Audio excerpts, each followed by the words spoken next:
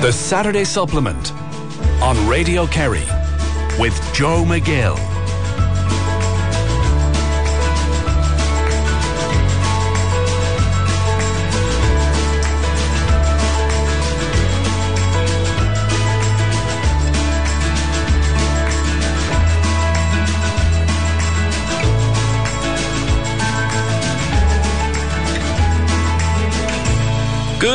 Good morning. How are you this morning? I'm Joe McGill and you're listening to the Saturday Supplement, and I hope I find you well wherever you are listening to us around the world on radiokerry.ie or on the traditional Radio Kerry app. I say traditional, I don't know how traditional it is, but the wireless is traditional, 96 to 98 FM. I hope you're tuning in there too. It is absolutely bucketing down, raining cats and dogs. So what you should be doing now for the next 2 hours is putting on the kettle or put down the fire or put on the heat, whatever way you do it, and sit back and relax, because we have some programme lined up for you this morning. Raining cats and dogs. I was thinking about that on my way up. Where does that phrase come from?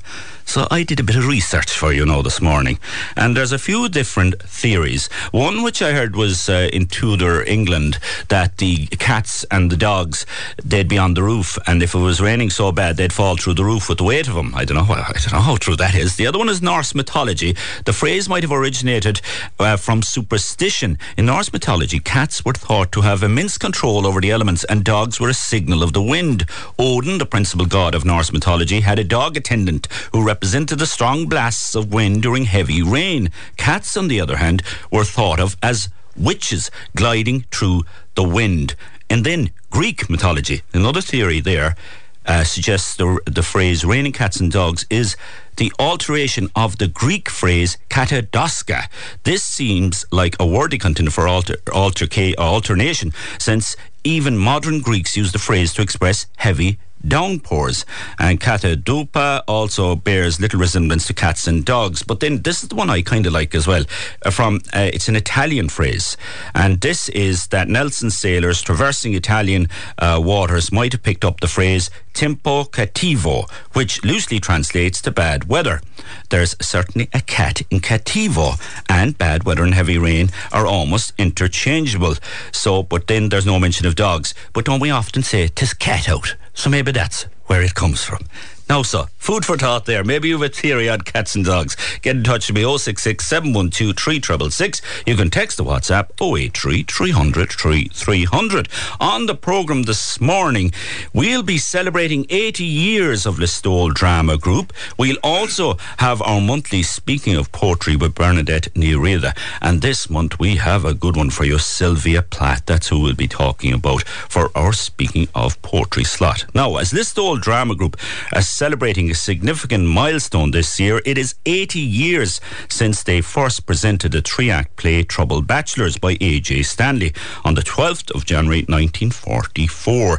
The group have been presenting players since that time, and this year want to mark the 80th anniversary with a production of John B. Keane's play Big Maggie, and some former members of the group have gone on to national fame in Radio Éireann, including Eamon Kelly, his wife Maura O'Sullivan, and Tim Danaher. The group also had a long association with the writers Brian McMahon and John B. Keane, and the production of Big Maggie will run from the 2nd to the 6th of March in St. John's, Listowel, and the opening night is Saturday night. And I'm delighted to bring us on this journey now for the next hour or so. We have Imelda Dowling-Garvey, who plays Maggie in Big Maggie and has been associated with the group for a long time. Also associated with the group for a long time is Kevin Barry, producer, director. We have John Kinsella, famous singer and set designer, and again been involved with the group for a very long time. And we have Owen D. McMahon. He has been leading actor, director, writer, producer, treasurer, and so much more. You're all very welcome. How are you this morning? Thank you, Joe. Good morning, listeners. So, Owen, let's go back to the start. How did this all begin, the Listowel Drama Group? Well, my father was prompted, Brian, and haunted by fellow townsman Michael Kennelly, who had seen a production by the Tralee Drama Group of Autumn Fire by T.C. Murray, and he came home and said, we should have a drama group in Listowel. And in the immortal words of Eamon Kelly, which they did. So about 1943, now we celebrate 1944 as the birth of it, because that was the first 3-act play, the first full length. But the year before it, in 43, there was a production of a 1-act play written by a man called, it was Sauce for the Goose, and it was by Joe Coughlin, which happened to be a pen name which my father adopted, because my grandmother, his mother, was Johanna Coughlin from Bale, and he wasn't sure of his feet in writing this drama, so he probably adopted this pen name for fear it was a flop. Yeah. I remember years later, I'll come back to that in a minute, but years later he wrote a play called The Golden Folk, and at a festival it was panned by the critic, who said it was a magnificent failure. so maybe he was. But going back to 1944, they set up the group, and the first play was Troubled Bachelors. Now, the programme note on that is very important, because it would be now a mission statement in today's words, and it goes as follows. Listowel is but a small country town with a population of between 3,000 and 4,000 people. In proportion to its size, it has contributed in no small fashion to the literary and dramatic progress of this country. It has produced 2 first-class dramatists in George Fitzmaurice and Seamus Wilmot, whose dramas have been produced in the Abbey Theatre and the Tybee Ark in Galway. For a considerable number of years, Listowel has chosen to ignore the national wave of enthusiasm for all things pertaining to the dramatic. Listowel Drama Group is not content to suffer the subordinate position of our town in this particular. It invites you and you and you to cooperate with it. It is determined to discover talent in this town, to make patent that which is latent, to offer our citizens something of which they may grow proud. The history of the Irish stage has repeatedly demonstrated that the small town has played no mean part in the records of contemporary drama. That's a piece of poetry in itself. Well, it's a clarion call, and it's a rallying call, and he mentions just 2 playwrights there, George Fitzmaurice, Seamus Wilmot. That was 1944, of course. History then has said that we've had a number of dramatists since my father, of course, John B. You had Pat Given, and you had Paddy Fitzgibbon, who wrote. So the torch was handed on at that stage, and it is, I even have the first programme, and would you believe I had the first balance sheet in which they made the large profit of £16, £5 and 9 pence. They took in £43 at the box office, and that was the way forward. Everything so it was a success from the start, was it? It was, but there was a coincidence what was that? That engaged it. The following year, Eamon Kelly, the Shanachie, arrived in town as a woodwork teacher. Now, he had written a couple of poems which had been published, I think, in the Bell, and my mother at the time had a bookshop to supplement my father's teaching income, and he walked into the bookshop, and my father just engaged him, Eamon Kelly. He says, I know that name, you had a poem, and they struck up a friendship. And the following year, Eamon became the producer, and he drove the group then for the next 7 years until he left in 52. So it was a coincidence that they matched up. But Michael Kennelly's role cannot be underestimated either. Michael had a travel agency in Listowel, and it was he who goaded my father into it. Now, there had been a dramatic society in the early 1900s, about 1910 and 1912 in Listowel, but that had fallen off. Yeah. But when they talk about two dramatists there, the aim of it was to do something of their own, about their own, and by their own. That was really what they wanted. And that's how my father started writing plays then, and subsequently John B started writing plays, because he knew they had a forum which would be performed. They had a group who would perform this. And it's history, of course, that Sive, when John B wrote it, was rejected by the Abbey. But it came back as a script to the Listowel Drama Group. They had a fresh look at it, and then they performed it and put it on in 1959, and the rest is history. Yeah. We can go into that later on. Yeah, and I can't wait to go into that history, because it's such significant history in our country as well. And I love the way you say that it was made for the people, so it was a reflection of what was going on as well at the time and different things like that, which is brilliant. I do want to talk to kind of all of my guests before we go into more of the history. So Imelda Dowling-Garvey, you're playing Maggie in the upcoming performance of that, but before we talk about that, tell us how you got involved in the whole thing. They were stuck. That's it now. That was my calling card. You know you're a brilliant actress when they're just stuck. And anybody will do. And I believe, I might be wrong, that they had 5 or 6 asked before me. Correct. So I wasn't even on the top of the stuck list. Oh, this isn't even going to lie there. He said correct. I don't even think I was on the list at all. I was on page 2 of the list. So somebody just, Trezone, said to me in early 2000s there, 2004, we're stuck for somebody for a play that we're doing. It was called Lend Me a Tenner. And he said, would you ever come on with us? And I had already turned down another drama group, so I was kind of betwixt and between, because just timing, with small children didn't suit. But Owen is very persuasive and he has a great way about him. So I was only doing him a favour for a night or two. And sure, here I am 20 years later still doing him favours. And were you acting before that? Yes, my first foray onto stage would have been when I was very small. My father was Michael Dowling, so he was involved in Wren Boys in Listowel and all that sort of stuff. So we were on stage all our lives. But my first big production was I played Tevier and Fiddler on the Roof in the Presentation Convent, and 'twas Tony Behan there from Cardown and Sister Consolata in Listowel, two fabulous people related to theatre, and that was my first big role. So I've been on stage all my life, really. Brilliant. We will be hearing you perform a little later on. Kevin Barry, the director of upcoming Maggie, how did you get involved? They were hardly stuck as well for you, were they? How did you get involved? They definitely weren't stuck at the time. I happened to be playing the guitar and singing every Thursday night in Wolf's Horseshoe Bar in Listowel when I was about 21 years of age. And one night, just around Listowel races, Brendan Landy, a contemporary of mine and a lifelong member of the group, we struck up a conversation and he said, have you ever considered acting? Have you ever considered the stage? And I said, I had thought about it, but I don't really have the confidence for it. And he said, look, we're having a meeting. Why don't you come down?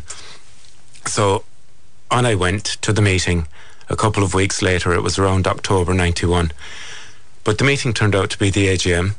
And I left the AGM as secretary of the group, a post I held for the next 7 years, and the rest is history. I've been involved in every production since, and it was probably the most fortuitous meeting I ever had in a bar. Brilliant story. Instant promotion. Instant promotion. John Kinsella, yourself, how did you get involved? I came to town in 1980. Yeah. And from where? From Wexford. Yeah. I came to town. I worked in Tarbert Power Station, and Benny Landy was who was a long-standing member of the group.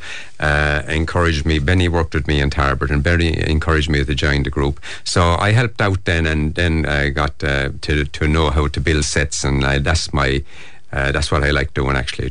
I acted in a few, but there again they were stuck, and I played a guard in one of them.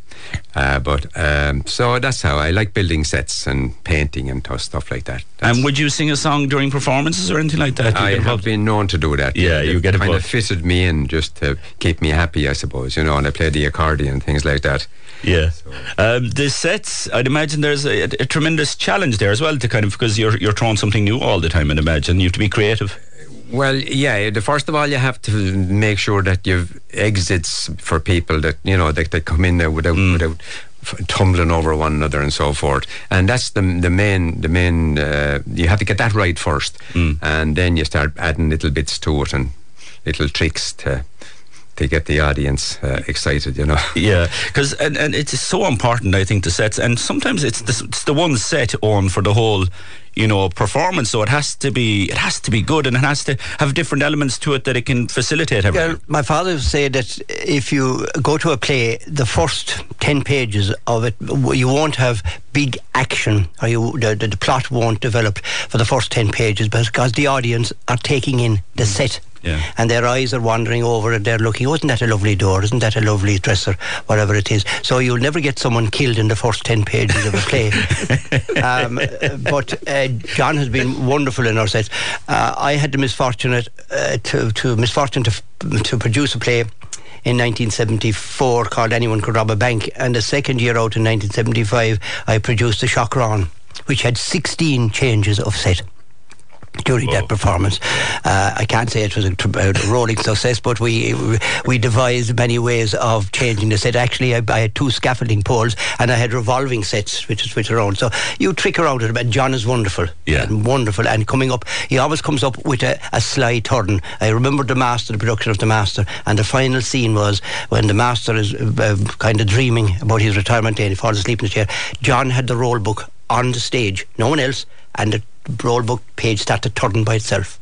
Whoa. And everybody came up after, how did you do that? How did you do that? But John kept it a secret. Brilliant. We are talking about the Listowel Drama Group celebrating 80 years this year. We will have a few performances and we'll find out more about this wonderful, rich history. I tell you, I'm in my element here this morning because this is magical what we're talking about. If you want to get in touch with the programme, 066 712 3666. You can text the WhatsApp 083 300 3300. The Saturday Supplement on Radio Kerry, brought to you by Virgin Media, Ireland's best broadband. Visit virginmedia.ie. It's playtime. You're listening to The Saturday Supplement with Joe McGill on Radio Kerry. Yes, and I hope you're enjoying the programme so far. 066 712 3666 for your calls. 083 300 3300. We are celebrating 80 years of Listowel Drama Group. In studio, we're joined by Melda Dowling-Garvey, Kevin Barry, John Kinsella and Owen McMahon. Owen, before the break there, we were talking about Eamon Kelly. I grew up on Eamon Kelly stories, I have to say, on his tapes, his cassette tapes, and I had a book as well. I often tell this story. I used to perform his stories, and one of the books, I was in a guest house in Thailand and I was recording it in a studio there. When I came back to the guest house, I left my book on the table. The book was gone. So there's some Shanachie over in North Thailand in Chiang Mai now telling Eamon Kelly stories. But he was a significant influence on the Listowel Drama Group when he arrived as a woodwork teacher. Undoubtedly, because he took up the reins in 1945 and he became a leading actor, became producer, director, set designer, set construction, because he was a woodwork teacher and he drove it. But you talk about you grew up in Eamon Kelly. Well, I did, because my father's first full-length play was called The Bugle and the Blood, and that was performed by Listowel Drama Group the month before I was born in 1948, and Eamon Kelly was produced it. And Eamon was a frequent visitor to our house, and one of my earliest memories is the early 1950s, on a night or two before Christmas, being in bed and being called down by my father that Eamon Kelly was below and he wanted to tell the story.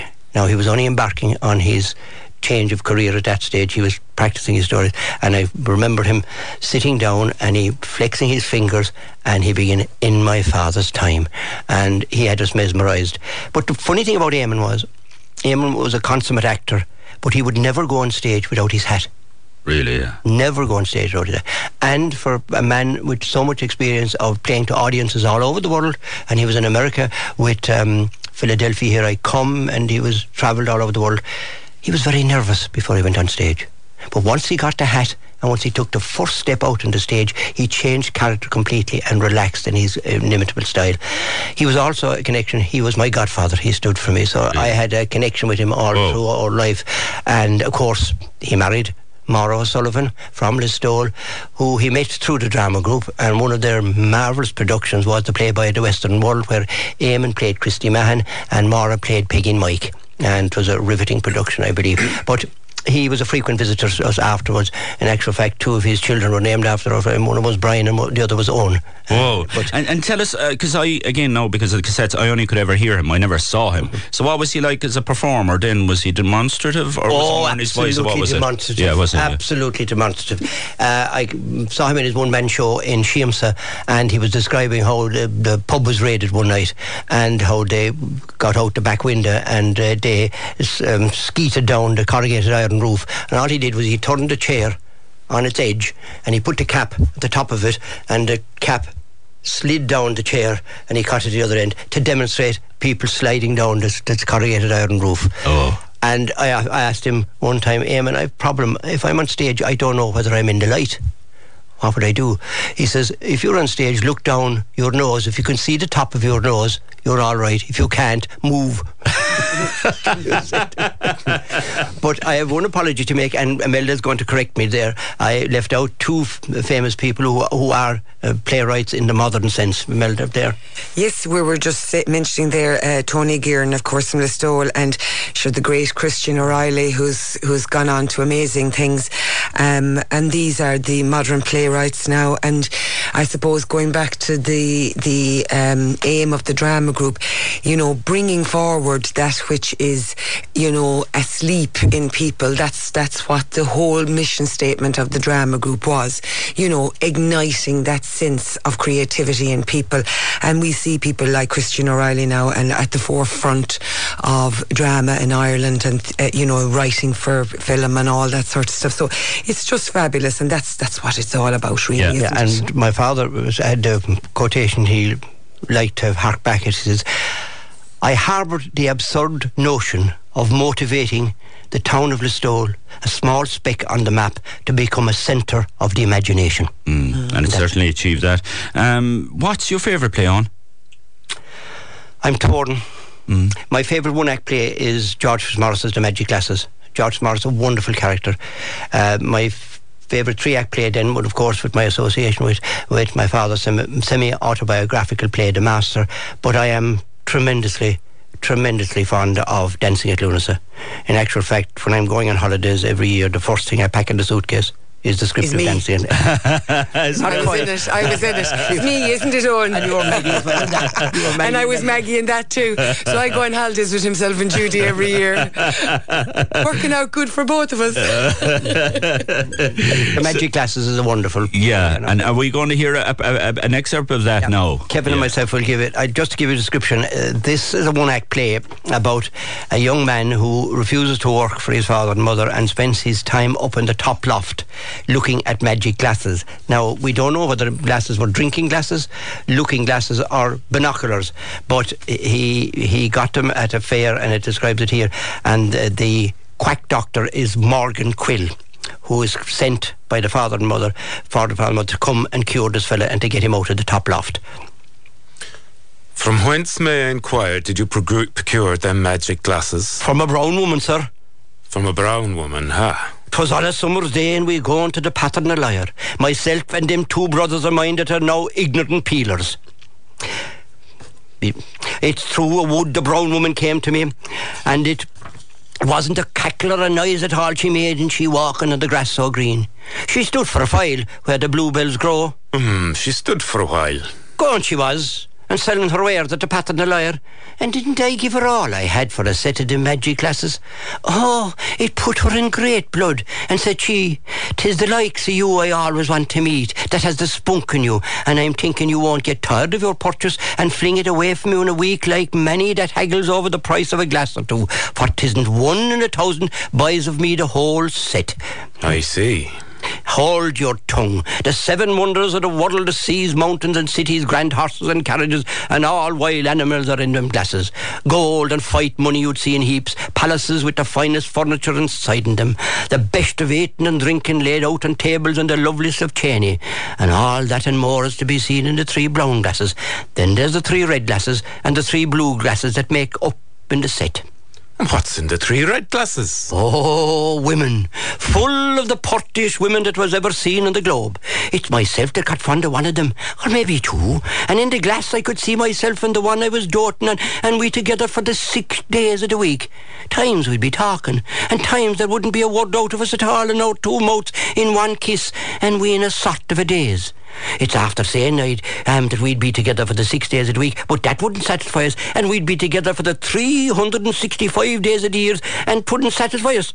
And for ages and ages we'd be in Tiernan Og, and it isn't satisfied we'd be still. Give a bull of us. Here's the thing now, written about 1914, about a boy above in the top loft having dirty thoughts. On that note, we are going to go to break, and after that we're going to hear a song from John Kinsella. But we'll go to a break and we'll gather ourselves here. We'll be back after these. The Saturday Supplement on Radio Kerry, brought to you by Virgin Media, Ireland's best broadband. Visit virginmedia.ie. It's playtime. You're listening to the Saturday Supplement with Joe McGill on Radio Kerry. Yeah, and if you want to get in touch with us, 066 712 3666. You can text WhatsApp 083 300 3300. We have the Listowel Drama Group with us. They're celebrating 80 years. Melda Dowd Garvey is here, Kevin Barry, Owen McMahon, and John Kinsella. We're going to hear a song from you now, John. What have you chosen to start off with? I've chosen Brian McMahon was a playwright, but he also wrote some lovely ballads, and I'm going to sing Brian's My Silver River for you. Excellent. In your own time.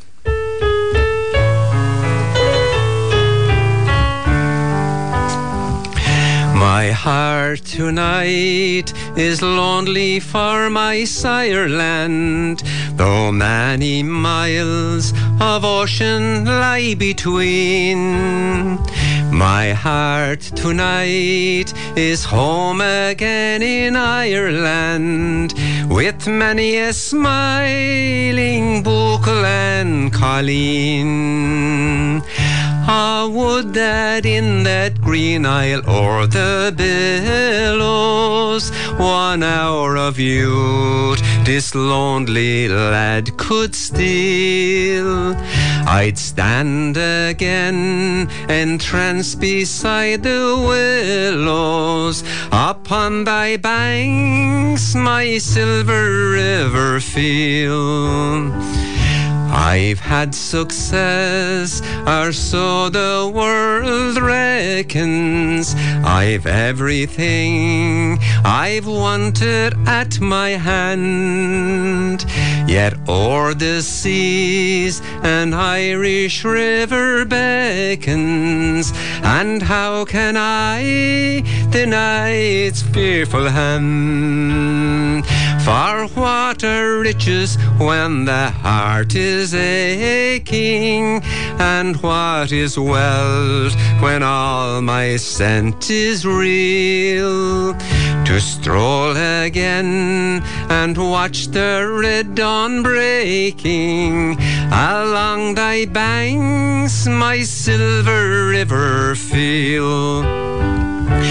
Tonight I see a cottage fire a-glowing.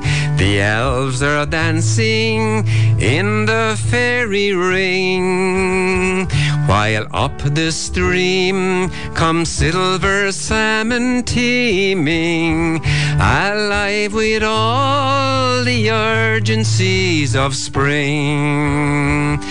Ah, when the good Lord thinks it's time for homing, perhaps he'll let my weary spirit steal, to linger for a moment in the gloaming above thy banks, my silver river feel.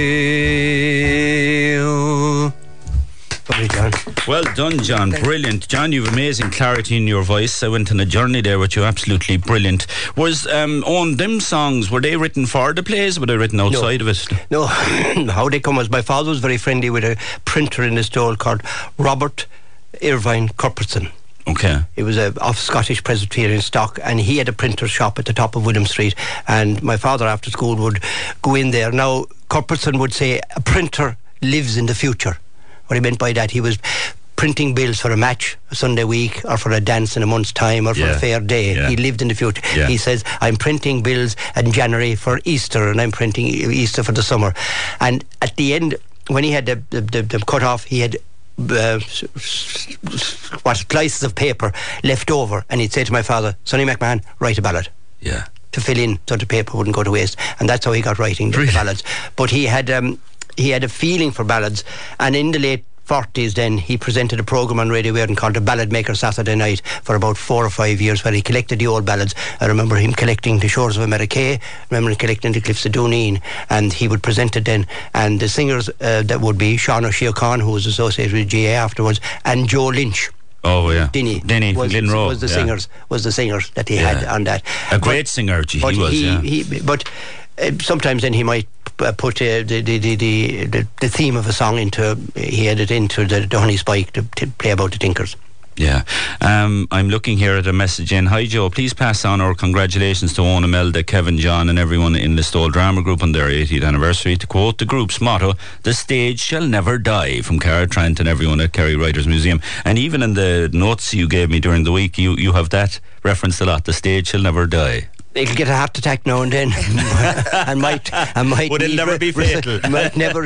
Yeah, there was a character in the town of Listowel, and he said that he wasn't seen for about 3 weeks, and someone met him in the street and says, "Tommy, how are you?" "I'm not bad for a fella that got 2 knockouts, and at least 2 of them were fatal."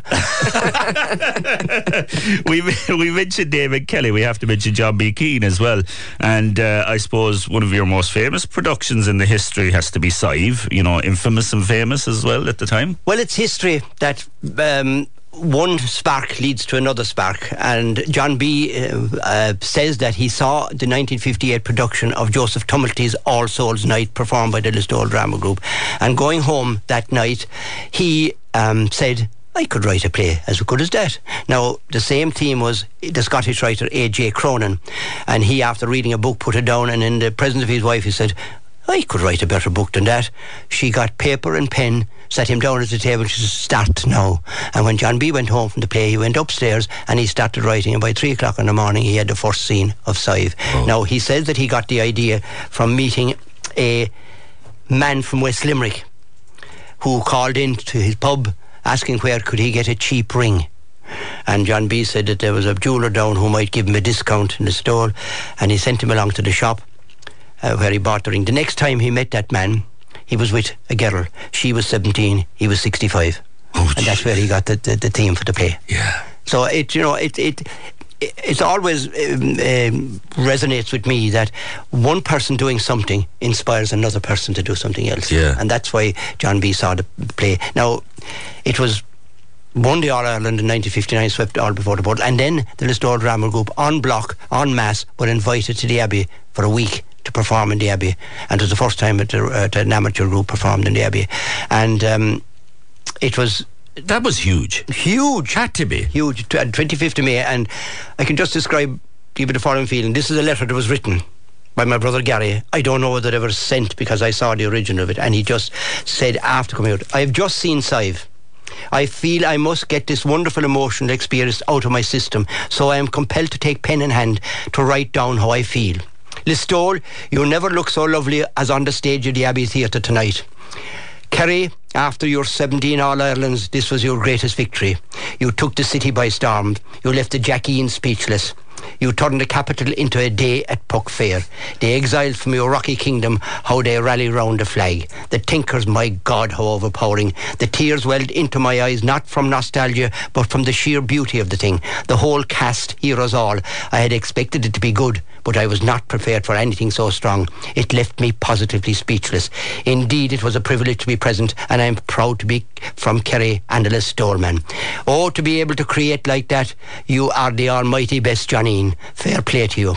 I am prejudiced, I know, but it is the best play I've ever seen. Would that I could find words to do it justice. My poor words express so hopelessly inadequately the compatibility of a truly magnificent experience. I shudder to think how the Abbey would have staged it. They can be under no illusions as to their own limitations after your performance tonight. Thank you, John B. Thank you, Listowel Drama Group, for an evening I shall remember as long as I live. Whoa. That was written on the night of the program after coming out. I don't know whether they ever sent it. Yeah. But it encaptures the whole thing. Didn't it? It's ironic the way he says he can't find the words. I think he found the words. Absolutely outstanding. Are we going to get another performance? Yeah, I think, as I said, one of my favourite plays is Dancing at Lunasa, and Imelda was a superb Maggie in that. As you know, Lunasa is about 5 sisters in Donegal, written by Brian Friel, and whereas I read about an interview between Brian Friel and John B, and they compared notes, and Brian Friel said to John B, "Why are you all writing about the peasants in Kerry?" And John B says, "Because you're always writing about the peasants in Donegal." But he meant it in a charitable way. Exactly. And Maggie has a beautiful soliloquy in this. Okay. When I was 16, I remember slipping out one Sunday night. It was around this time of the year, the beginning of August, and off with me down to meet Bernie to the gates of the workhouse, and the pair of us, and we off to dance in Ardstraw. I was being courted by a fella called Tim Carlin at the time, but it was really Brian McGuinness that I was keen on. Do you remember Brian? He'd the white hands and the longest eyelashes that you've ever seen. Sure, of course, he was crazy about Bernie. Anyway, the boys threw us up on the bar of their bikes and off with us, the four of us, to Ardstraw. That was 15 miles each way. Jeez, if Daddy'd only known, may he rest in peace. And at the end of the night, there was a competition for the best military two-step, and it was down to the three couples. You had the local pair from Ardstraw, and you had wee Timmy and myself, because sure, Timmy, he was only up to here in me. And you had Brian and Bernie. Oh, they were just so beautiful together. So stylish, you couldn't take your eyes off them. Oh, people just stopped dancing just to look at them. And when the judges announced the winners, they were probably blind drunk because, well, naturally the local couple came first and Timmy and myself, we came second. And Brian and Bernie, they came third. Bernie was stunned. She couldn't believe it. She couldn't talk. She wouldn't talk to any of us for the rest of the night. She wouldn't even cycle home with us. She was right too. They should have won. They were just so beautiful together. That was the last time that I saw Brian McGuinness. You remember Brian. The next thing I heard, he'd left for Australia. Yeah, she was right to be angry, Bernie, she was. No, it wasn't fair. It wasn't fair at all. I mean, they must have been blind drunk, those judges, whoever the hell they were. Outstanding. Bullabus. Outstanding, Imelda. That was absolutely brilliant. We are going to go to a break and we're going to have a lot more with Listowel Drama Group after this. More wonderful performances, and we'll get another song or two out of John Kinsella too, hopefully. So we'll go to break with more after these.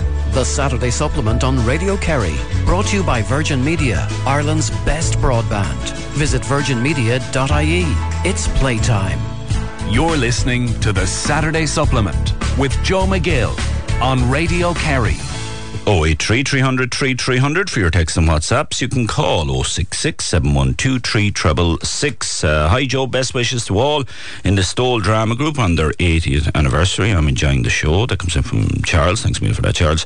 Well done to Owen, John and the Listowel Drama Group this morning on a wonderful programme. Best wishes from Tom and Kathleen Hurley. And in studio we have Imelda Dowling Garvey, Kevin Barry, Owen McMahon and John Kinsella. And John, you're going to do another song for us. This is one of your own, is it? This is one of my own, Joe. It's called Natterjack Toad. Very good. In your own time, so. Yeah. Now you've all heard of Fungie and Fair Dingle Town. Alas, he's gone from us, no sight nor no sound. But you're all's not yet lost, off your chest take a load. Why not visit the home of the Natterjack Toad? For they come in their thousands each year to see me, and it's easy to get here by land or by sea. Just turn right at the grotto on the Connor Pass Road. Now let me tell you my story, I'm a Natterjack Toad. I was born down in Fota, in Cork, by the Lee. But how I got there is still a mystery to me. For I knew I belonged in that place by the sea.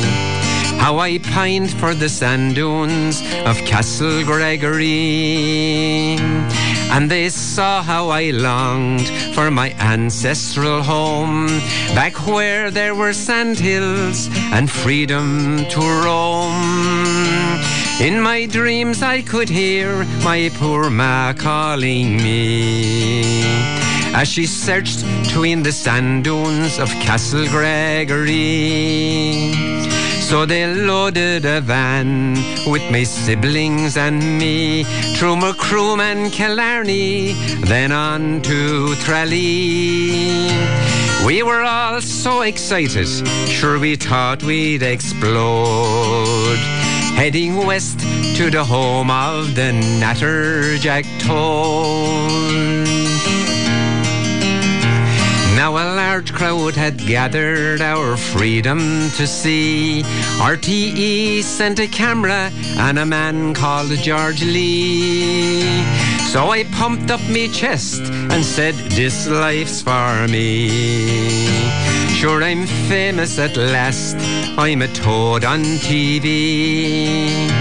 Now I'm strikingly handsome, or so I've been told. And they say that my body is a speckly gold. Yellow stripe down my back, well, that's what they tell me. As I stride round the sand dunes of Castle Gregory. Now by day I'm asleep, tucked away underground. After supper at night, there's romance to be found. And some say my love call can be heard in Tralee. Courting girl toads in the sand dunes of Castle Gregory. But I've heard I'm endangered, so it's all up to you to protect where I live, or I'll end up in a zoo. So if you go out walking, please look out for me. I'm a natterjack toad down in Castle Gregory. So now that's my story, and I hope you'll agree that there's room on this planet for you and for me. And if you have the transport, whatever the mode, why not visit the home of the natterjack toad? Hey, John. John. Oh, what a song. Jeez, we've nearly too much talent in this room, I tell you. John, brilliant songwriting as well. We nearly have to go to break for the news, but we mentioned judges on, and judges can be complimentary and adjudicators, but not always complimentary. No, well, one of the first early adjudications the drama group had was in the late 40s, and the adjudicator stood out and said, I have watched the performance of the Listowel Dramatic Group tonight, and I would urge the ladies and gentlemen of the group that they would be better off employed if to while away the long winter evenings they took up something more productive, and I would suggest they took up knitting. Now, if that had been taken to heart, you wouldn't have had the Bugle in the Blood, you wouldn't have had Sive, you wouldn't have Big Maggie, and it would have been killed in its infancy. And my father always, and he was an adjudicator, he was the first adjudicator of the Drama Festival in Charleville in 1953, and he adjudicated at several festivals afterwards. But he would always say of the critic, be careful, be very careful that in criticising, you'd like the man, Birdwatcher, he says, you don't slit the skylark's throat to see what makes it sing. Brilliant. And we leave that settle in with you there now, because we're going to go to a break, then we've the news, and we'll be joined again by the Listowel Drama Group. We also have Bernadette Nureda coming up with Speaking of Poetry, and we're going to be focusing on Sylvia Plath. We'll take a break. We'll be back after the 10 news. The Saturday Supplement on Radio Kerry, brought to you by Virgin Media, Ireland's best broadband. Visit virginmedia.ie. It's playtime. The Saturday Supplement with Joe McGill on Radio Kerry. That's what you're listening to, and I hope you're enjoying the programme so far. And get in touch with us this morning, 066 712 3666. You can text or WhatsApp 083 300 3300. We're talking about the Listowel Drama Group celebrating 80 years, and they will be celebrating this fact by having a production of Big Maggie, which will run from the 2nd to the 6th of March in St. John's, Listowel, and that is starting off on the Saturday night. In studio, I'm joined by Imelda Dowling-Garvey, who plays Maggie in Big Maggie and has been involved in the group in many years. So likewise has Kevin Barry, producer-director, John Kinsella, set designer, and wonderful singer and songwriter. You've heard him sing in the first hour. And Owen McMahon, the leading actor, director, writer, producer, treasure, so much more. A jack of all trades. And nice text coming in here. Good morning, Joe. A brilliant show this morning. What a talented group. And we love John's singing. And that comes in from Peg Kelly and John Sexton Temple Glanton. We were speaking before the break about all the different, like, we can't get to all the history because there's so much of it and it's so well documented by Owen. But I'd imagine there was you mentioned a few hairy moments, but a few funny moments, I'd imagine, as well, being involved in drama. Yeah, there's a number of, one of them, I remember the 40th anniversary production was The Hostage, which we performed in the ballroom of the Listowel Arms Hotel. Now, The Hostage is set in a boarding house in Dublin, and I was one of the lodgers in it. I was the informer, actually. But there was a sign on the stage, a WC, to indicate where the toilet for the boarding house was. And I was off stage about to come in when a member of the audience got shot taken, walked up the aisle, onto the stage, crossed in front of the actors and went in. And as I came out to pull the door open, he pushed it in on top of me. And he said, I could stick my head out and said, when you got to go, you got to go. It made the Sunday Times, actually, that incident. But another incident I remember, not a so funny incident, was in 1949, the Abbey produced The Bugle and the Blood the year after the Listowel Drama did it, and the cast of that is the list of famous actors. You had Eileen Crowe, you had Harry Brogan, you had Brian O'Higgins, Breedney Leansheek, all tremendous professional actors with the Abbey. But one of them played an Indian peddler, which was from India, not an American Indian. He was a door-to-door salesman of jumper, and his name on the programme was Sean McSaurin. Now, it was the first part he got, and Ernest Blythe was the managing director. And when the run was over and he was out of work for about 3 months, he went up to see Ernest Blythe again, and he said to Mr. Blythe, any chance of a part in a play? And Blythe looked at him over his glasses. Now, Ernest Blythe was the first Minister for Finance in the Free State government, but now he was the managing director of the Abbey. He was a money man, not an artistic man. And Blythe said to Mr. McSaurin, did you take part in a play before? I did. He said, I took part in Brian McMahon's The Bugle and the Blood. I was Rob the Indian peddler. And Blythe looked down his glass and said, in an order like, I'll tell you, Mr. McSaurin, the next time we've a part for an Indian peddler, we'll send for you. Now, that Sean McSaurin was none other than Jackie McGowran, who afterwards became the greatest interpreter of Samuel Beckett's works that ever was. And again, there's a critic. If he took that to heart, he would have gone off and he would never have been heard of again. Wow. So, but my father said, he wasn't long at it, he said if there was the politics of art, there was also the art of politics. And he said he did not like the professional stage. He loved the amateur group because their heart was in it, the community was in it. It was a community effort, and he always loved that, you know. Yeah, the after Sive and things like that, I suppose there was kind of a some people wanted to pursue it in a more professional way, I'd imagine, and then others wanted to stay amateur. Well, so that pull and push has always been there, I'd imagine. Well, it always, but my father always remained true to the amateur ethos in the situation and did it for the love of it and things like that, you know, other people. But look, Marie Coffey, Marie Keane Stack, who was an actress in the 50s, she was asked by Micheál McLeamer to go up to the gate to join it. Nora Helen was asked to join the Abbey. Yeah, she had a young family at the time. Yeah, but they, you know, I think your heart is in the production. If we did it for money, it would tarnish it. There's been many successes over the years, and we mentioned the early successes like the ESO Awards and everything else, but in more recent times, Imelda, you've had huge success at different drama festivals. Just giving us an example, say. Yes, I love that comment, if we did it for money. That's now the treasurer that's talking. So that means there's no money, and it's a fantastic organisation, the Drama Group, because in my time, within 10 years, I became chairperson of it.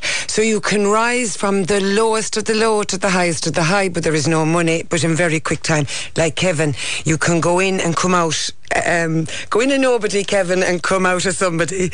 In 2015, we thought, do you know what?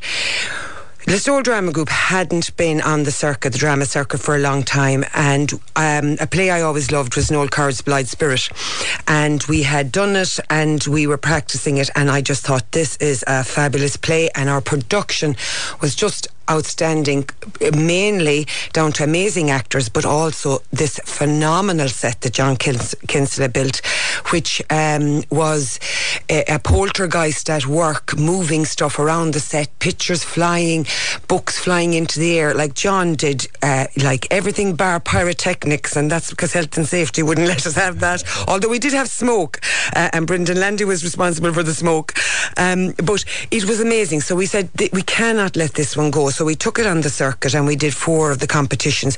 We won 13 awards in 4 of the competitions. We won 4 Best Actresses. We won Best Supporting Actor, Best Supporting Actress. We won Best Costumes in numerous places.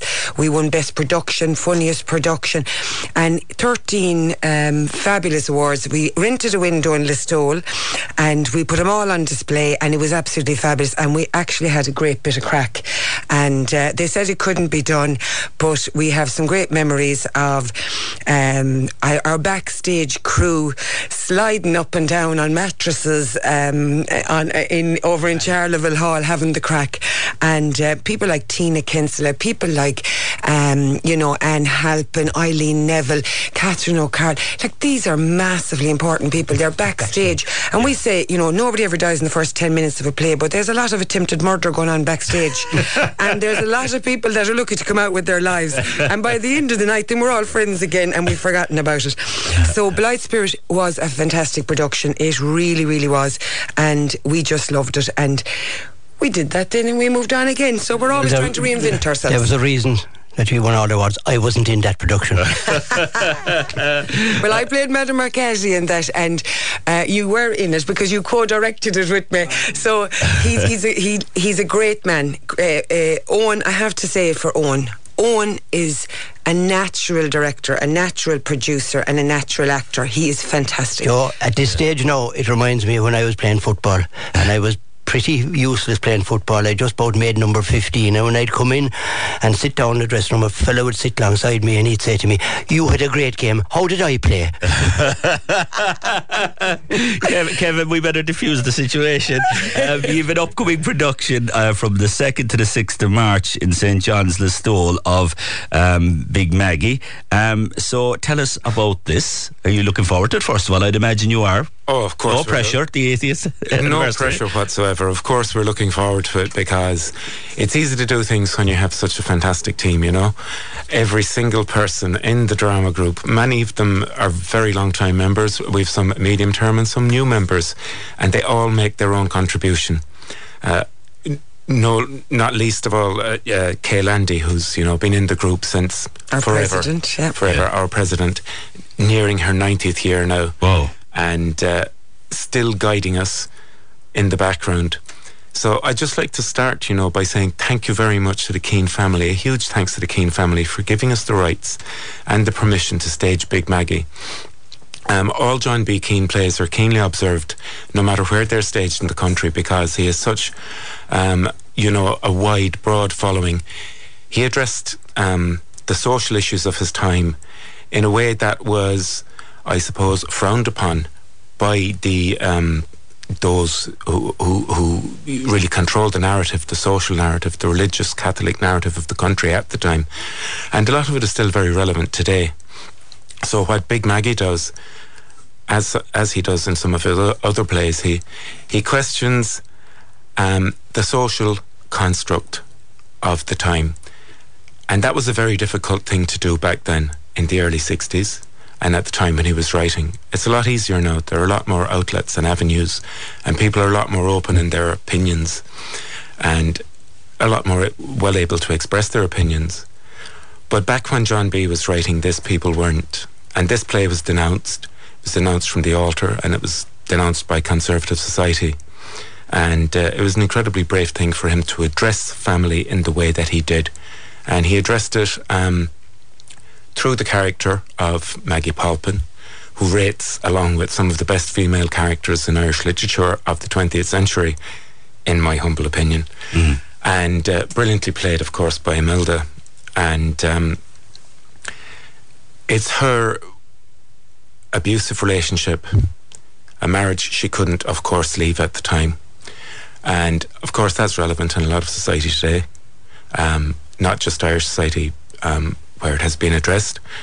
But if you look across the world at various different cultures and religions, that's still a huge taboo subject. And so it begins with that, and it goes on then to the conundrum of her husband dies at a young age in his 50s, and she's left with this farm, this business, financial worries, and 4 children to look after. And of course she rails against that social convention. and how she deals with the very difficult, process of trying to, what road is she going to set those children on? They're all adults. Is she going to make them fight for it, work for it? Is she going to do the traditional thing, as is expected, and divide it up amongst them? And I suppose in considering this, we have to take into account that the Succession Act only came into law in 1965 in Ireland, and this play is set in 1963-64, prior to the Succession Act. And at that time, there were no rights of succession for the woman of the house.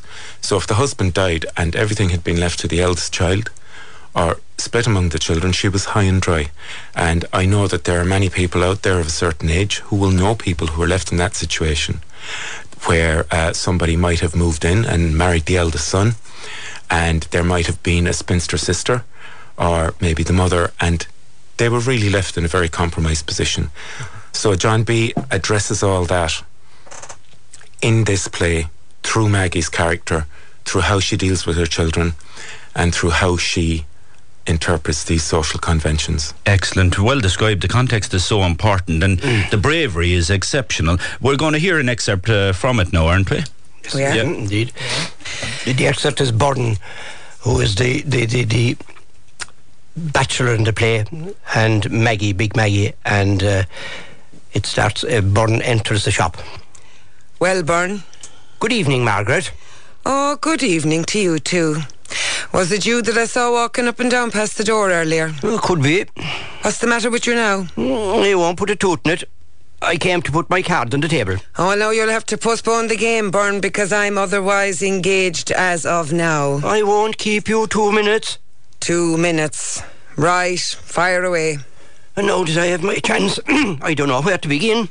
Well, for the beginning now, I might tell you that you're doing an awful lot of arsing around here lately. I don't deny it. I'm around here more than I should.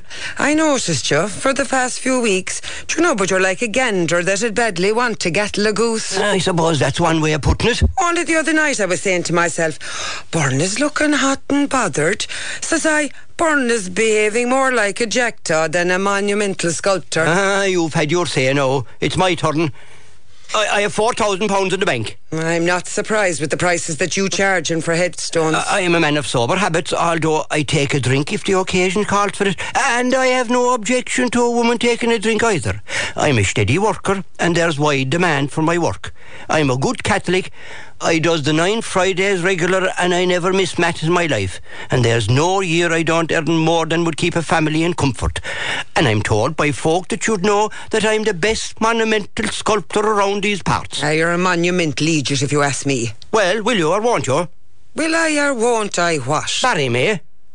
Marry you? Yes. Were you ever at the zoo, Byrne? The zoo? I was. The year of the Eucharistic Congress, when it was in Dublin, 1932 it was. I was a fine young man then. What has the zoo got to do with it? Well, Byrne, if you were at the zoo, you'll know what a baboon is. I dare say I do. Good for you, Byrne, because I would sooner be buckled to a baboon than to be buckled to you. You're an insulting woman. Oh, a baboon would suit you all right, Maggie. The bother is that no self-respecting mother of a monkey would consent to a son of hers marrying you. Oh, you gave me my answer, boy. I'll hand it to you, Byrne. Die, Maggie, die, and I'll give you a Celtic cross for nothing. Good night to you. On Valentine's weekend, what a romantic proposal that was. Well done, absolutely excellent there, brilliantly told.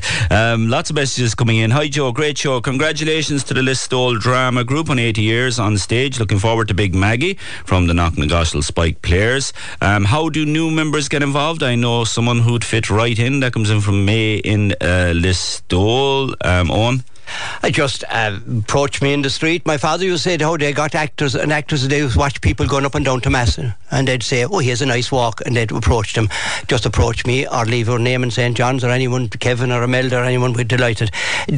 Our group is a family group. Yeah. And once you come into it, you're in it forever. We are indebted to the Landy family. We've mentioned Kay already. Her late husband Ben was our lighting director for many years. Frank McInerney, who's in this present production. Frank celebrated his 81 birthday this week, and Frank came from England to work in Tarbert and worked with John and married a Tralee girl, Helen, and with it. The Carney family. The man who influenced me most was Bill Carney. Bill Carney was in the first production I saw, The Magic Glasses, in 1954. I think I was 5-6 years of age, and himself and John Flaherty just riveted me. They were both in Sive afterwards.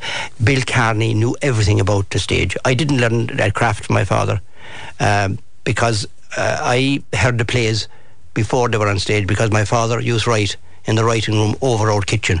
So while we were trying to listen to Radio Luxembourg, he was pounding on the ceiling, keep quiet down there, because he was crafting Dickie Bird or Rab in his plays. So I learned everything from Bill Carney. The Whelan family, lovely man Michael Whelan, who taught me everything I knew. I don't know about set. I remember spending 3 days painting a set, and he took one look at it and he said, "Owen, it reminds me nothing of it, only the dirty protest in H Block." Oh, jeez. I said, "That's the bad news. I can fix it in 5 minutes," which he did. Yeah, but there has been a tremendous family input, like you say, down through the years. Yeah, we're all a family. Yeah, very good. We are going to go to a break, and the Listowel Drama Group will stay with me, and we'll be back after this, and we might get another song with a John. Who knows? The Saturday Supplement on Radio Kerry, brought to you by Virgin Media, Ireland's best broadband. Visit virginmedia.ie. It's playtime. The Saturday Supplement with Joe McGill on Radio Kerry.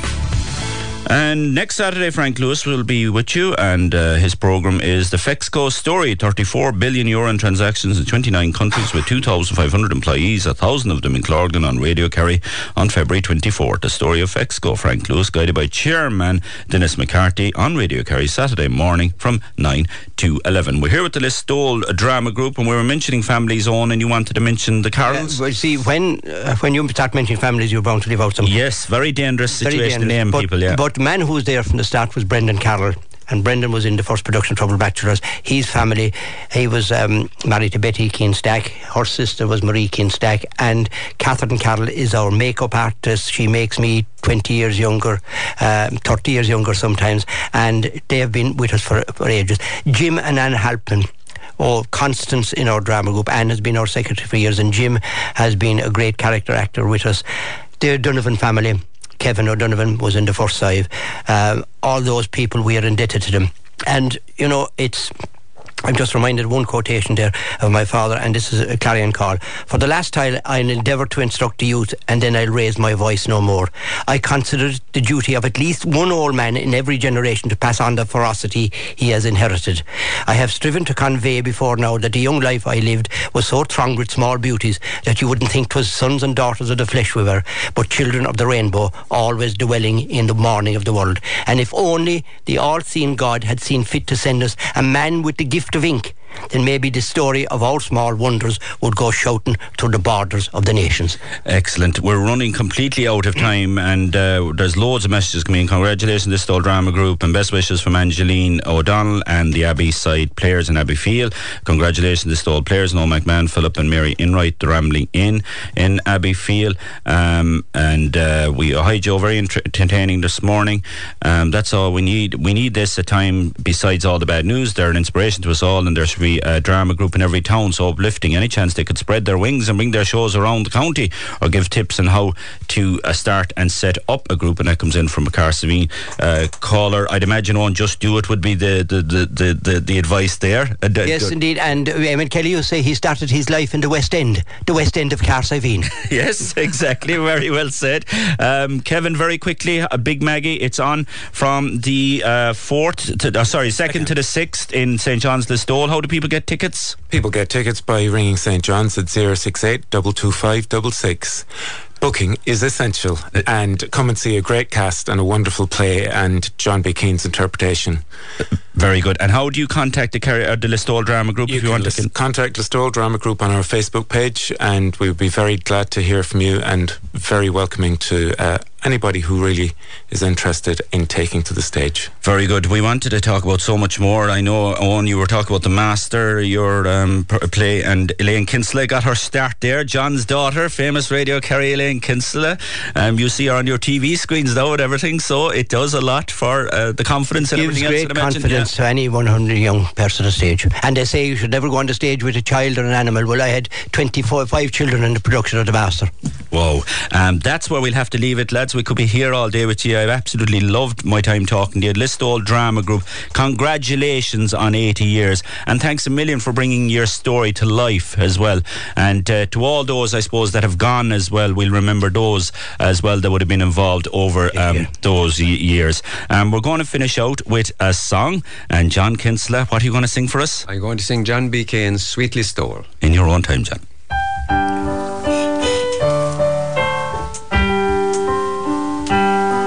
Oh, sweet Listowel, I've loved you all my days. Your towering spires and shining streets and squares, where sings the field its everlasting lays, and whispers to you in its evening prayers. Of all fair towns, few have so sweet a soul, our gentle folk, compassionate and true. Where'er I go, I love you, sweet Listowel, and doff my distant cap each day to you. Down by the field the willows dip their wands from magic bowers where soft the night wind sighs. How oft I've roved along your moonlit lands, where late love blooms and first love never dies. Of all fair towns, few have so sweet a soul, our gentle folk, compassionate and true. Where'er I go, I love you, sweet Listowel, and doff my distant cap each day to you. So now, dear streets, I bid farewell to you, as fate ordains for me a far-off roll. Dear friends and neighbours, here's my fond adieu, until we meet once more in sweet Listowel. Of all fair towns, one has so sweet a soul, our gentle folk, compassionate and true. Where'er I go, I love you, sweet Listowel, and doff my distant cap each day to you. The Saturday Supplement on Radio Kerry, brought to you by Virgin Media, Ireland's best broadband. Visit virginmedia.ie. It's playtime. You're listening to the Saturday Supplement with Joe McGill on Radio Kerry. Now it is the third Saturday of the month, so it's time for our Speaking of Poetry slot with Bernadette Niarida. Bernadette, how are you this morning? I'm good, Joe. Thank you. I'm good. And sure, look, maybe if you gave me the time, I could think of loads of things to complain about. But who wants to hear complaints? we should have a separate slot, a complaining slot of a Saturday morning. Joe, you'd be inundated. I'd say you'd be on overload straight away. Oh, if you open up a slot like that, yeah, we all have something to complain about. But the thing is, I suppose we can't be all the time complaining. No, I wonder what you'd call it. We must think about that, though. What's it in the Irish? Complaining, a garron. A garron, is it? Yes. Yeah. You know, I'm learning Irish at the moment, so that's a new word for me. Garroning to Joe. Yeah.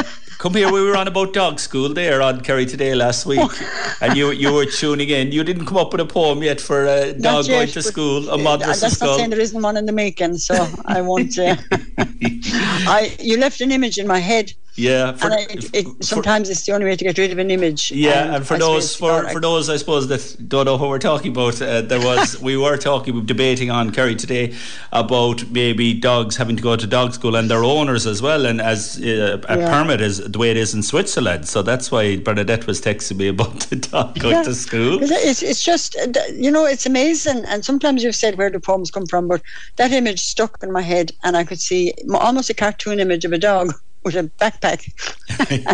And he'd be your dog anyway, Joe. Yeah. If the poem comes, he'll be your dog. Yeah, I often tell this. We had a goat came into our school during school actually, and then our teacher made us learn on Gorsa Skull about the goat coming into the school. Oh my God. But we ended up adopting that goat after it. And Scalacci we called her, because it was around the time of Italian 90, and Scalacci was a famous Italian that put Ireland out at the World Cup. So we called her Scalacci. A lovely name for a goat. Lovely name for a goat. So Bernadette, you always bring a poet with you every month. Who have you brought this month? Yeah, I brought Sylvia Plath. Sylvia Plath, very good. And just, I suppose, a health warning.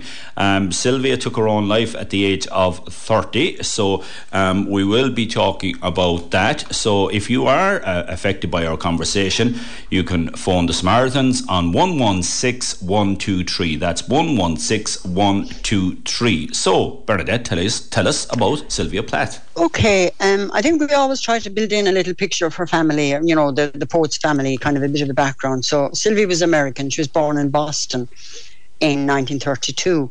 And just to give a little image of her father and mother, her father was a German immigrant, and I think he came to America when he was about 16 or so.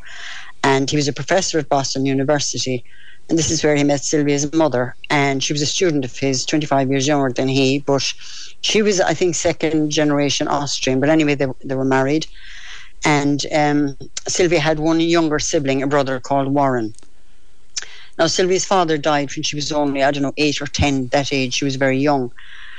And, there are some that claim that her bouts of depression, which she was plagued with all her life, were caused by losing her father at such a young age. But I'm not so sure about that. I'm not so sure that caused it. Now, I'm not saying it wouldn't affect her or affect any child, but I don't think it caused her mental illness, because that was something that plagued her, God love her. But in terms of, a person, she was a highly intelligent lady, and she was in the writing scene from a very young age.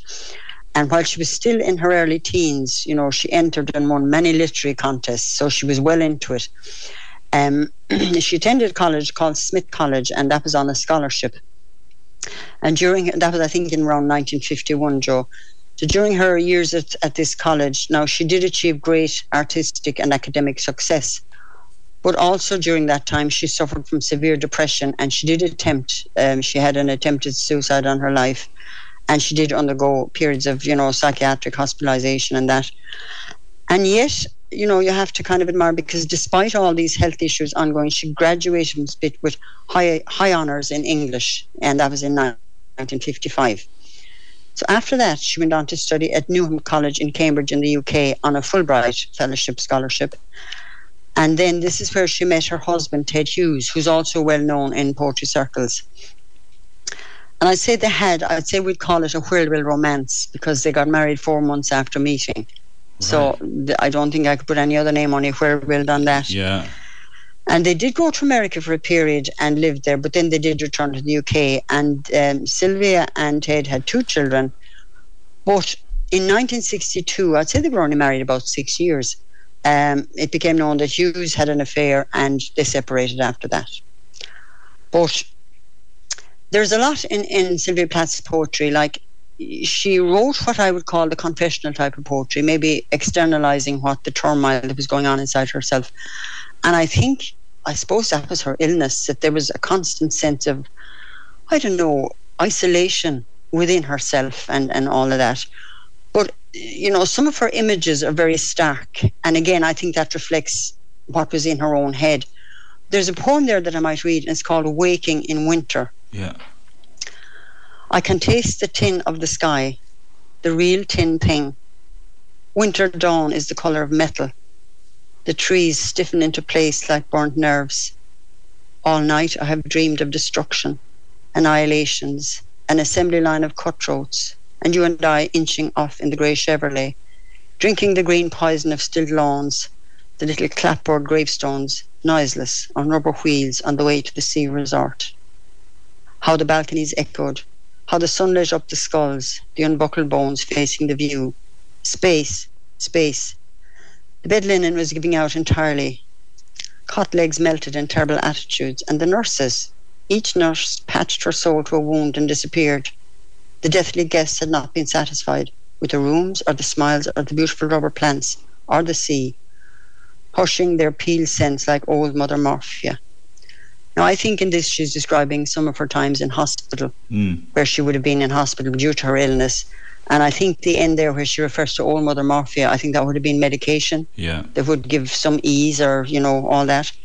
But I think she deals with it very, she didn't put any veneer on things, and that's my opinion now. And I might be, people might, let's say, they wouldn't agree, and that's fine. But she dealt with what she was experiencing. And there was another poem there that I thought I might read, and it's called Mirror. And it's a short one as well. I am silver and exact. I have no preconceptions. Whatever I see, I swallow immediately, just as it is, unmisted by love or dislike. I am not cruel, only truthful, the eye of a little god, four-cornered. Most of the time I meditate on the opposite wall. It is pink with speckles. I have looked at it so long, I think it is part of my heart. But it flickers. Faces and darkness separate us over and over. Now I am a lake. A woman bends over me, searching my reaches for what she really is. Then she turns to those liars, the candles or the moon. I see her back and reflect it fatefully.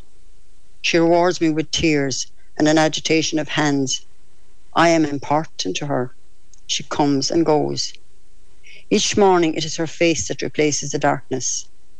In me she has drowned a young girl. And in me an old woman rises toward her day after day like a terrible fish. So I think she's looking into the mirror, kind of searching for herself. And I mean, the mirror can only reflect what she sees, what it sees. But she is, look, we all know about the passing of time and its effect on humans. But I think, again, evidenced by her, she honed in and dwelt on things, permanently.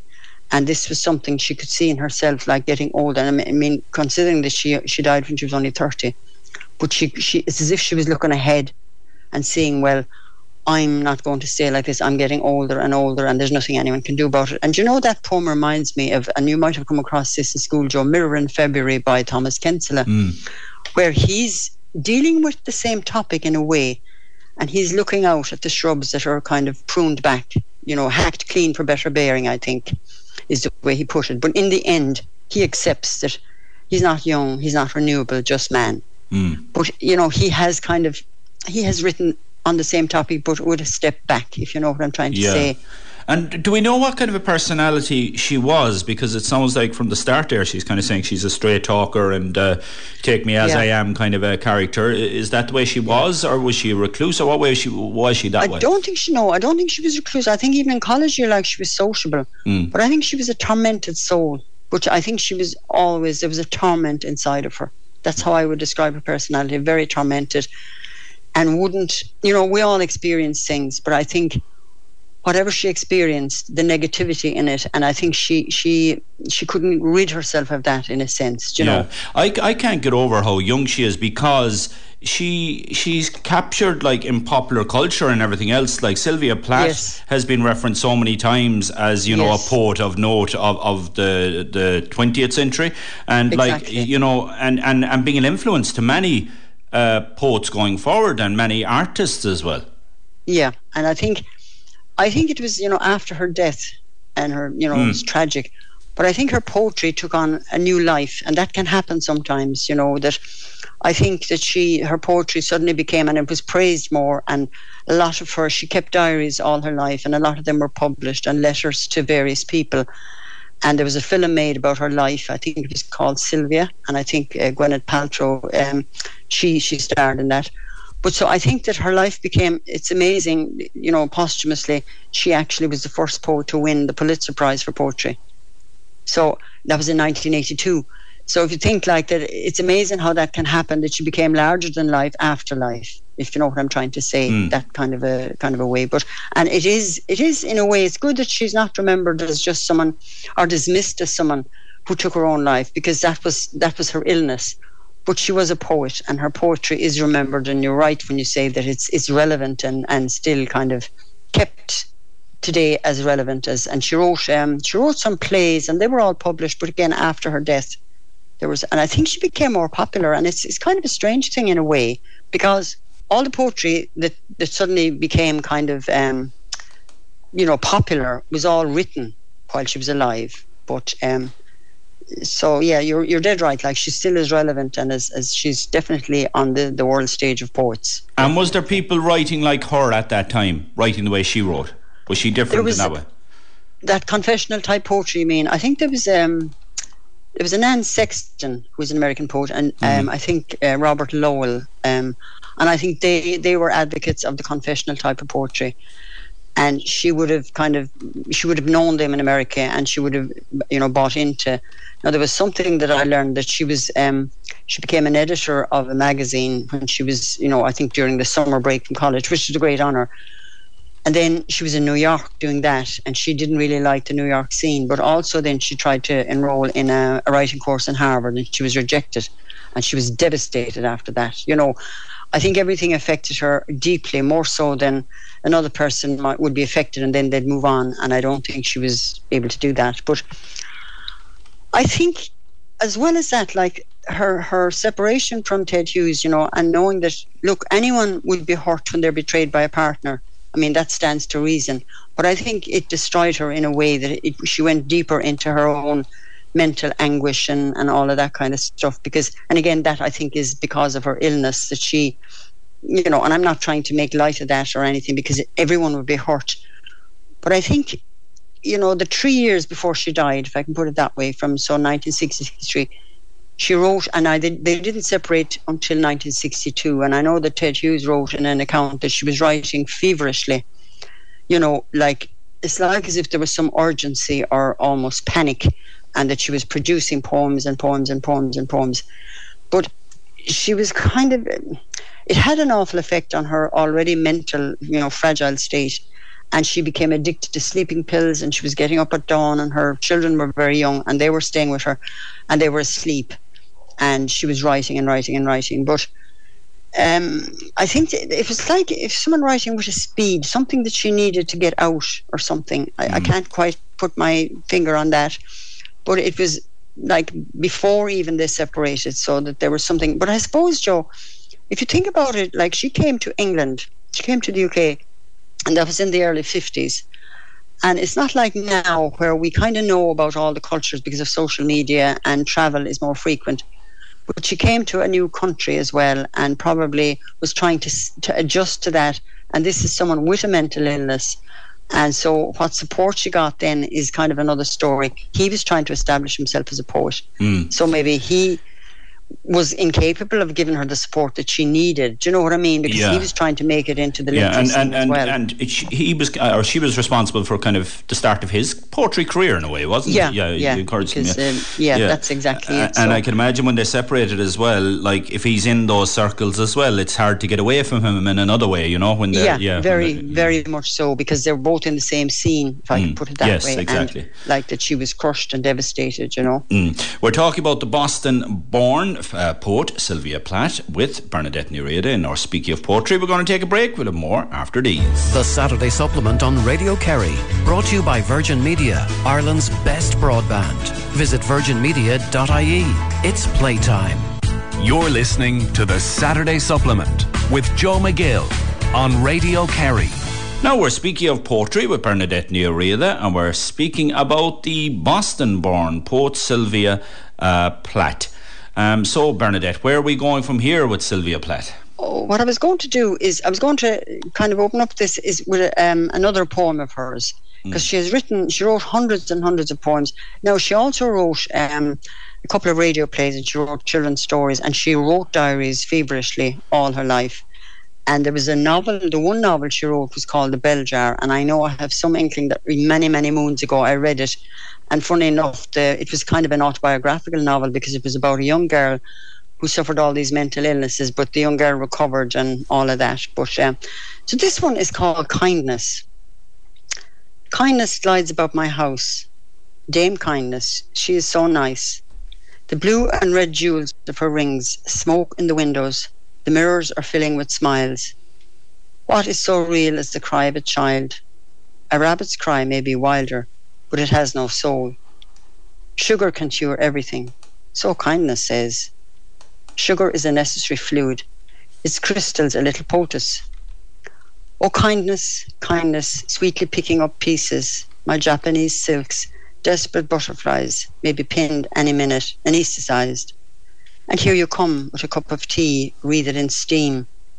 The blood jet is poetry. There is no stopping it. You hand me 2 children, 2 roses. And I think in this poem she's kind of acknowledging that all humans need kindness. And she's acknowledging that there's no doubt but that she loves her children. I suppose the sugar could be the medication, that she must have been on medication. But I think that she's saying, the blood jet is poetry. I think she means that poetry is almost like, now I know it didn't save her, but it was the only thing that she could connect with and keep doing, and it was something that she felt, she could let out her, I suppose, her inner pain and her conflicts and her desperation, because there was definitely despair in her thoughts as well. But so I think that it's a short poem, but it says a lot, I think, anyway. Yeah, but definitely. as we were saying there before the break, that it's amazing, all right, that it was after her death an awful lot of her stuff became suddenly rose to the surface, and lots of her diaries and that were published, and letters that she had written. Now, Ted Hughes, I don't know if they divorced, but I know they were apart and they weren't living together, but he was the executor of her estate. So he published some of her letters, but there was a huge outcry because he admitted that he destroyed the diaries she kept in the couple of years preceding her death. Now, he was the executor, he did that, but as to why, one can only, there's several speculative submissions about why and all the rest of it. But, it's what he did, and you can't take back what was destroyed.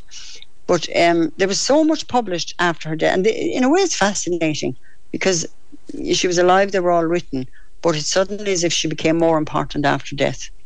I don't know if that can make any sense or anything, but and I was saying to you off air, it happens a lot with art, doesn't it? In the art world, that something becomes someone that might have been doing something, and suddenly, they're no longer here, and suddenly, everything they've done is kind of, maybe people see it in a different light or something. Yeah, but and something finds something in it, and it depends on the time of it as well, I suppose, where we are in the world and all that. But it is just amazing, literature in general, and songwriting and all that it lives on long after we're all gone, and it still resonates with someone else, because they're universal themes, maybe, of battling with demons and love and loss and all that.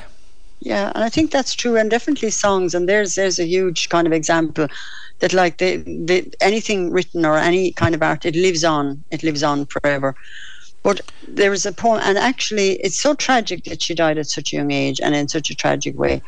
And her 2 children, I know her daughter became a writer and an artist, but her son, I think his name was Nicholas, and I think he was a marine biologist. He took his own life at the age of 30. Which is it's just very tragic and very sad. Yeah, it's very sad. But she had written, a lot of her poems, they could start off we'll say a poem, and you it's only when you move through it that you see that she ends up, the gloom and the despair comes out. And there's a poem called Balloons, and I know that she wrote this just a few days before she died, and I might read this one. Balloons. Since Christmas they have lived with us, guileless and clear, oval soul animals, taking up half the space, moving and rubbing on the silk invisible air drifts, giving a shriek and pop when attacked, then scooting to rest, barely trembling. Yellow cathead, blue fish, such queer moons we live with instead of dead furniture. Straw mats, white walls, and these travelling globes of thin air, red, green, delighting the heart like wishes or free peacock's blessing, old ground with a feather beaten in starry metals. Your small brother is making his balloon squeak like a cat, seeming to see a funny pink world he might eat on the other side of it. He bites, then sits back, fat jug, contemplating a world clear as water, a red shred in his fist. So I suppose all of us, and she does this at the start of the poem, associate balloons with celebrations and, you know, all the different colours and the hoopla and all of that. But even in that poem, and I think it's a lovely poem, she ends that the balloon has burst because the little fella has bit it or something. Yeah. But I think she's also saying that nothing is permanent, you know, that everything ends up in shreds. And again, this is coming from within herself, that like glory and fun and all this moving around and these capsules of air, and yet they end up, you know, in shreds, in bits. Yeah. And that I think is that I think a lot of her poems, like, again, bring out what her thoughts. And I mean, no one could argue with it, like a balloon isn't going to stay blown up. But I think she's gone deeper than balloons when she comes to the end and say, you know, he sits, you know, and shredding his little fist. So, and it's... Yeah, it's so well described, Bernadette. We're out of time, Bernadette. It's amazing, I suppose, the legacy that Sylvia Plath has left. Like we said, only 30 years of age. Very sad to hear her son as well. But a fascinating body of work she's left behind her as well, which has been absolutely fantastic. Again, if you are affected by our conversation here this morning, you can call 116-123. That's the Samaritans. Call 116-123. Bernadette, that's all we have time for. Thanks a million for coming on this morning and bringing us another titan of poetry. All righty. Thank you too, Joe. Thank you. Slán. That's it for this morning. My thanks to everyone who contributed. My thanks to Abigail Bernard, who was on sound. Francis Jones is on the way, so keep it here on Radio Kerry. I'll be back again Saturday fortnight. Frank Lewis is on next Saturday morning, so stay tuned for that. Until then, look after yourself and take care.